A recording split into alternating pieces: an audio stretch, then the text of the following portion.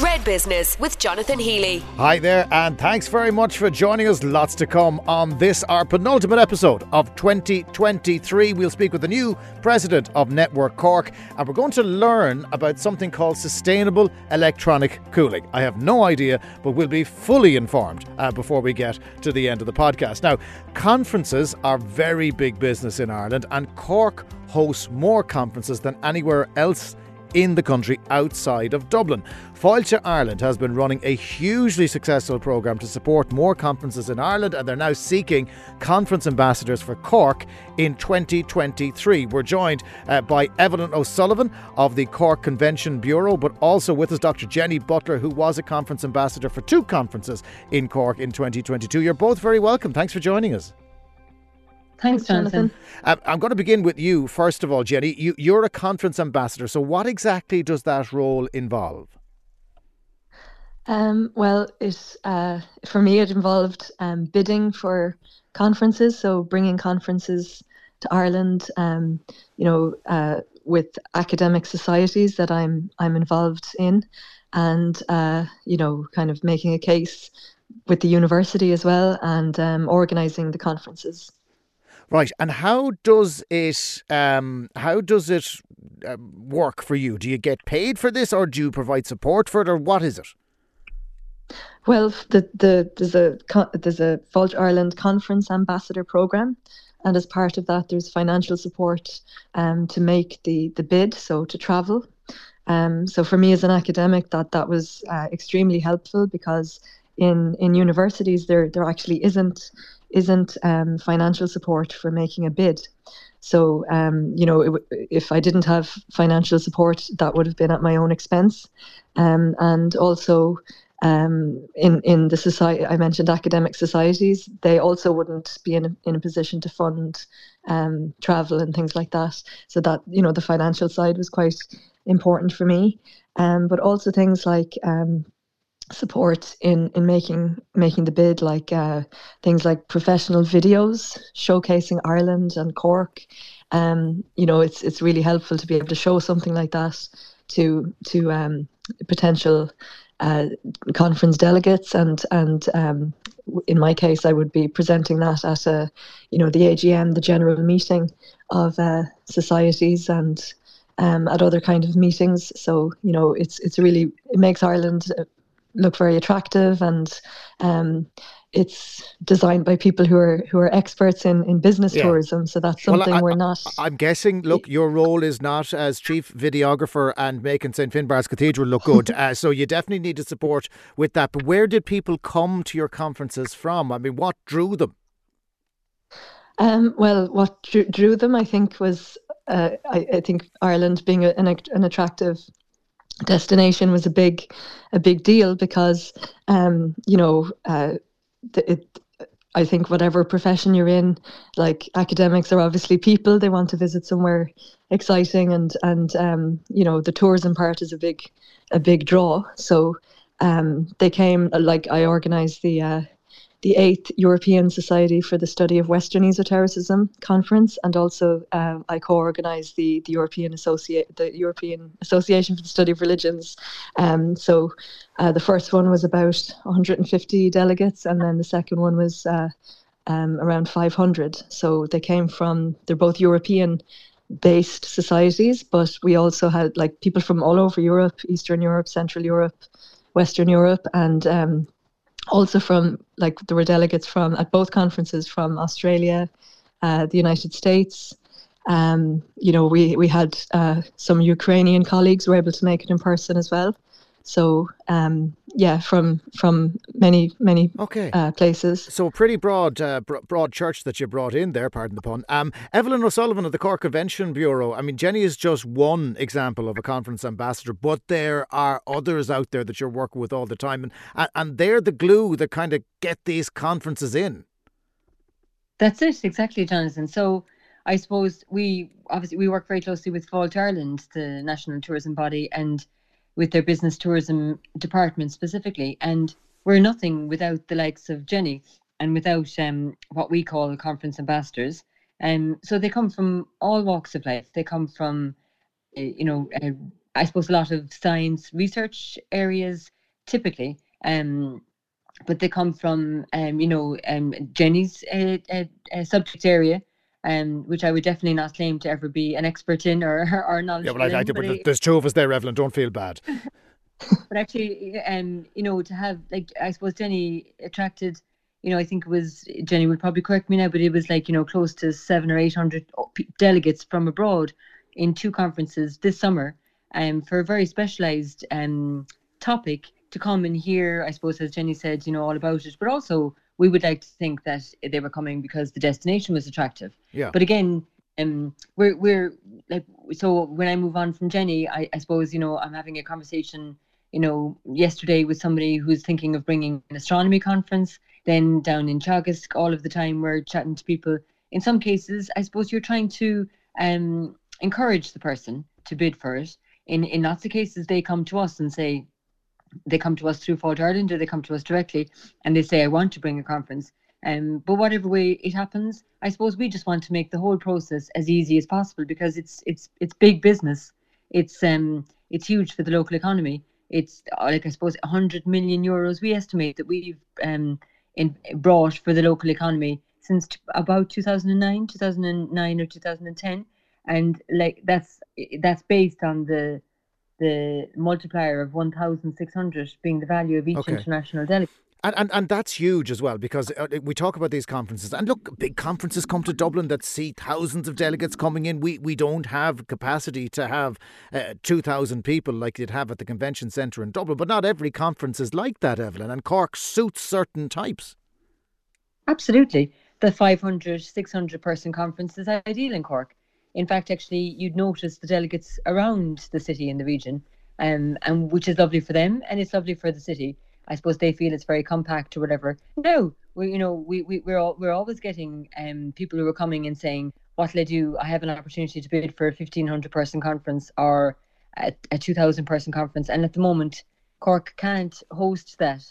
But I suppose we'd be very hopeful of things that might progressions and different developments maybe down the line that would mean that we could host those type of conferences. You can I suppose a lot of the winning of a conference is down to the individuals such as Jenny, who put in, they put in a huge effort amongst with the associations, whether it's a global association or a European association. They get themselves, I suppose, known within the association. They have to go through the bid process. They oftentimes have to bring people over to check out that the destination is suitable for their conference. And as Jenny said, there's funding available through Fault Ireland to cover some of that. But it's there's a number of stages in this process, and we're aware of that as well. And we're aware that it's definitely a 2 to 3 year process. It's a lead in time, but you do need someone who's starting to push the stone up the hill. And Jenny, that's you. You've pushed more than one stone up a hill, and very successfully so over time. What do you say to someone who might have an idea, or who might think that Cork would work, and wouldn't it be great if we brought the Society of whatever here for our annual conference? What do you say to those people? Well, I'd say to get in touch with Fault Ireland in the first instance, because there's the whole conference ambassador program in place, and people to advise you before you even make contact with the society or whatever it is where you want to bring the conference. So to have that advice before preparing the bid and help, I think that's quite significant if you haven't done it before. I think liaising with the Cork Convention Bureau, who can also help with things like tote bags, or the stuff like that is also really helpful when you're organising an event. There's plenty of support out there if you want to get it. Do become a conference ambassador. Bring people to Cork. Why not? Why wouldn't you bring them here? It's the reason to do it. Evelyn, Jenny, thank you both for taking the time to talk to us. And what's the website, Evelyn O'Sullivan, for the Cork Convention Bureau if people want to look it up? So it's just www.corkconventionbureau.com, and we'd be delighted to hear from anybody. Brilliant. Thanks, Jonathan. Evelyn O'Sullivan, Dr. Jenny Butler, thanks for joining us. Thanks, Jonathan. Bye. Emerging new company Nexalus has had a great end to 2022 with the announcement that they're going into partnership with Dell Technologies. They're offering the next generation of electronic cooling to customers in sectors like retail, defence, marine, automotive, telecommunications and healthcare. Now, you might not have heard of Nexalus, but there will be more to hear from them next year. And, of course, key to their success is 2 of their 3 founders are from the fine county of Cork. One of them is on the line now. Kenneth O'Mahony, how are you? Very good. Thanks for the interview today, Jonathan. Nice to talk to you. Nice to talk to you as well. Now, I have absolutely no idea, as I indicated earlier, just what you mean with electronic cooling. So bring me into the loop. Look, yeah, it's the words itself don't mean a lot, and it's probably something that the resulting technology is the place where it lives and what it does and how it impacts our lives. It's electronics cooling is everywhere. Everything that has an electronic chip needs to be cooled to some degree, and maybe the perception that might be a very much a niche industry, and why would it be so exciting? And the reason it's so exciting is because if you have something that you become reliant on, and the world has become very much reliant on information, every element of information impacts our lives in every way. There's some parts that information, maybe we could do without, maybe we could do without the social media services, maybe we could do these things, but fundamentally information drives economies, it drives advancement in healthcare, it drives advancement in industries that keep us alive and make our lives better. And the but part of that is that where information lives in the form of computers, and very advanced computers in the form of servers, and those servers live in a place that has become very bad rep, which is data centers.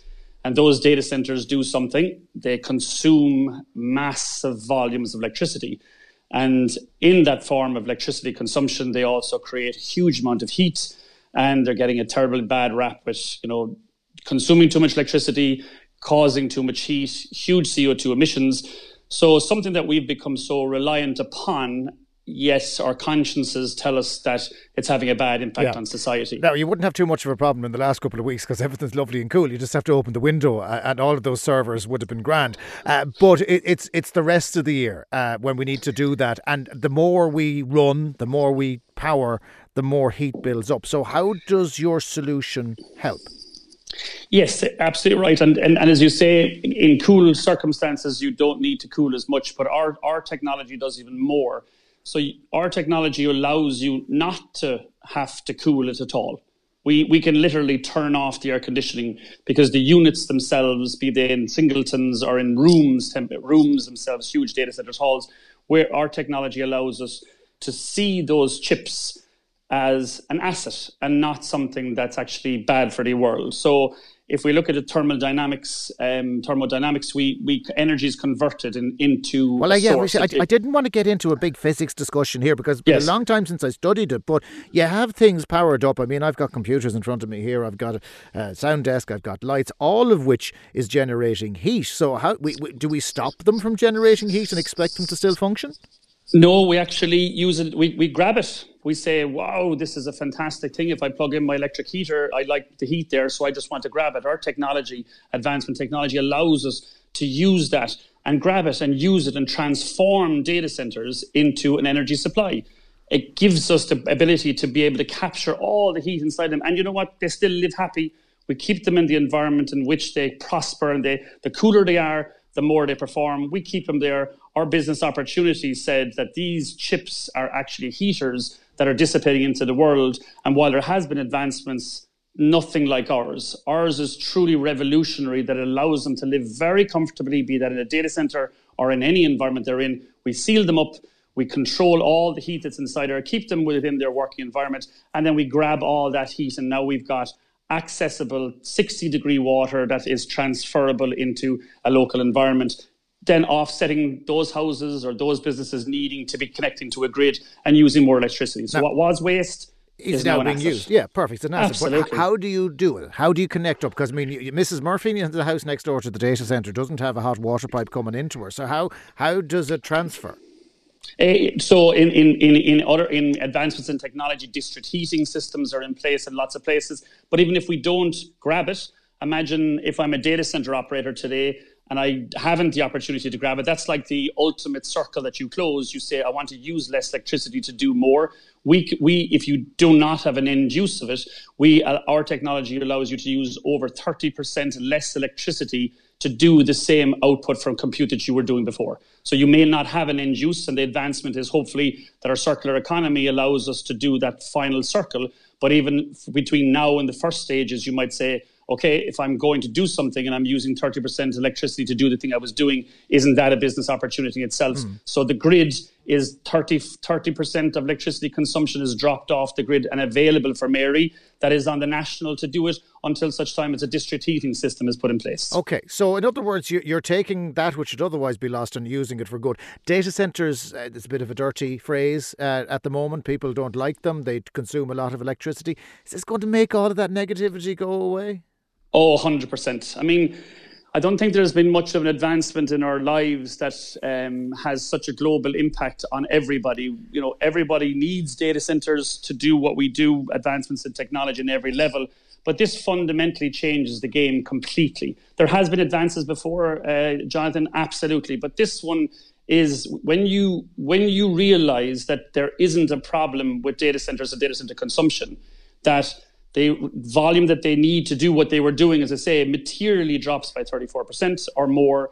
And then the secondary part is that it can be converted into. And there are plenty of places in the world. Unfortunately, Ireland doesn't have much of district heating, but there's many, many other places in the world run district heating systems. So these would be plug-and-play solutions readily available. Okay. No more engineering needed. Lots of other companies might say, well, we've seen this before, but you fundamentally haven't. You haven't seen that there doesn't need to be more energy consumption to get, low-grade water into active use. Ours is 60 plus degrees, readily available. That's, as I say, the end closure. But the data center providers themselves, and everyone doing them, is under so much pressure for CO2 emissions reductions, energy consumption reductions. A material impact of 34% plus is just, it is groundbreaking. It does sound like it's a huge jump compared to the alternative, which was to do nothing. Kenneth, I mentioned the two founders, two of the three are from Cork. First, where's the other fella from, first of all? And you might as well name check your co-founders. And delighted to do so. Dr. Cathal Wilson from West Cork, and then Professor Tony Robinson from Dublin. Trinity College in Dublin. Poor old Tony coming from Dublin. But look, as I said, he may be in the minority, but the company is doing well. What's the website if people want to look you up, Kenneth? It's nexalus.com. Kenneth O'Mahony, co-founder and CEO of Nexalus. Thank you so much for joining us on Red Business. Delighted to do so. Thank you very much for the opportunity.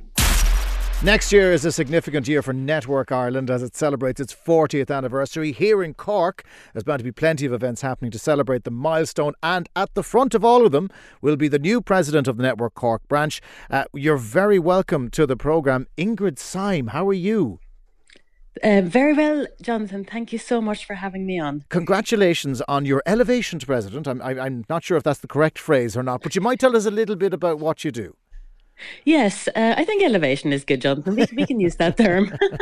So I've been a member of Network Cork actually since 2019, and I joined because I was setting up my new business. I think that's what a lot of people do.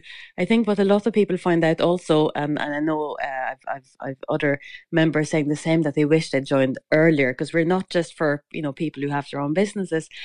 I was in the corporate world for say 20 years actually, probably, before I left there for a couple of reasons.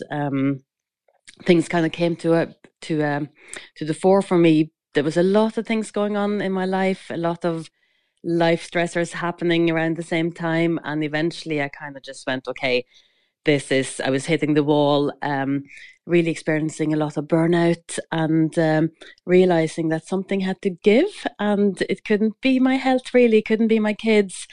And I kind of made a decision to step back I was in a leadership role in Amazon at the time, and I stepped back, recalibrated a little bit, went to UCC to do a master's in coaching and positive psychology, and set up my own coaching and consultancy company then after that, building on my corporate experience really, but also building on what I learned myself from, that kind of just keep going. Yeah. It'll be fine.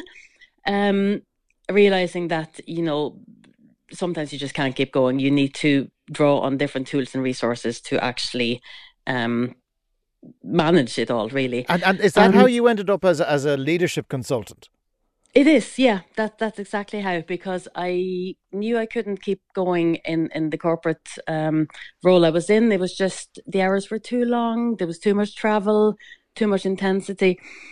And I stepped back, and now I'd rather go into organizations and work with individuals and teams and companies to maybe actually prevent sometimes people getting to the stage that I got to myself, you know. How are you now then? Because you've obviously transformed into a business person. You're the master of your own ship, and is that easier for you? It's different, I guess. I think, I mean, anyone who runs their own business will know that it has different challenges, and running your own ship is great, but also the buck stops with you all the time. There's nobody you can lean on per se. Yeah, blame. That wasn't the reference I was going for, but like, you know, and it's very easy to, because you manage your own hours, but then again, you know, it's easy that your work blends into all the hours of the day when you manage it yourself too. So it requires, I think, a different kind of mindset and an intention behind how you choose to work. I think that you need to be mindful of, really. But I think regarding the support, I think that's again where an organisation like Network Cork can come into it, because it's like so one of our members, Diane Higgins, calls it her business family.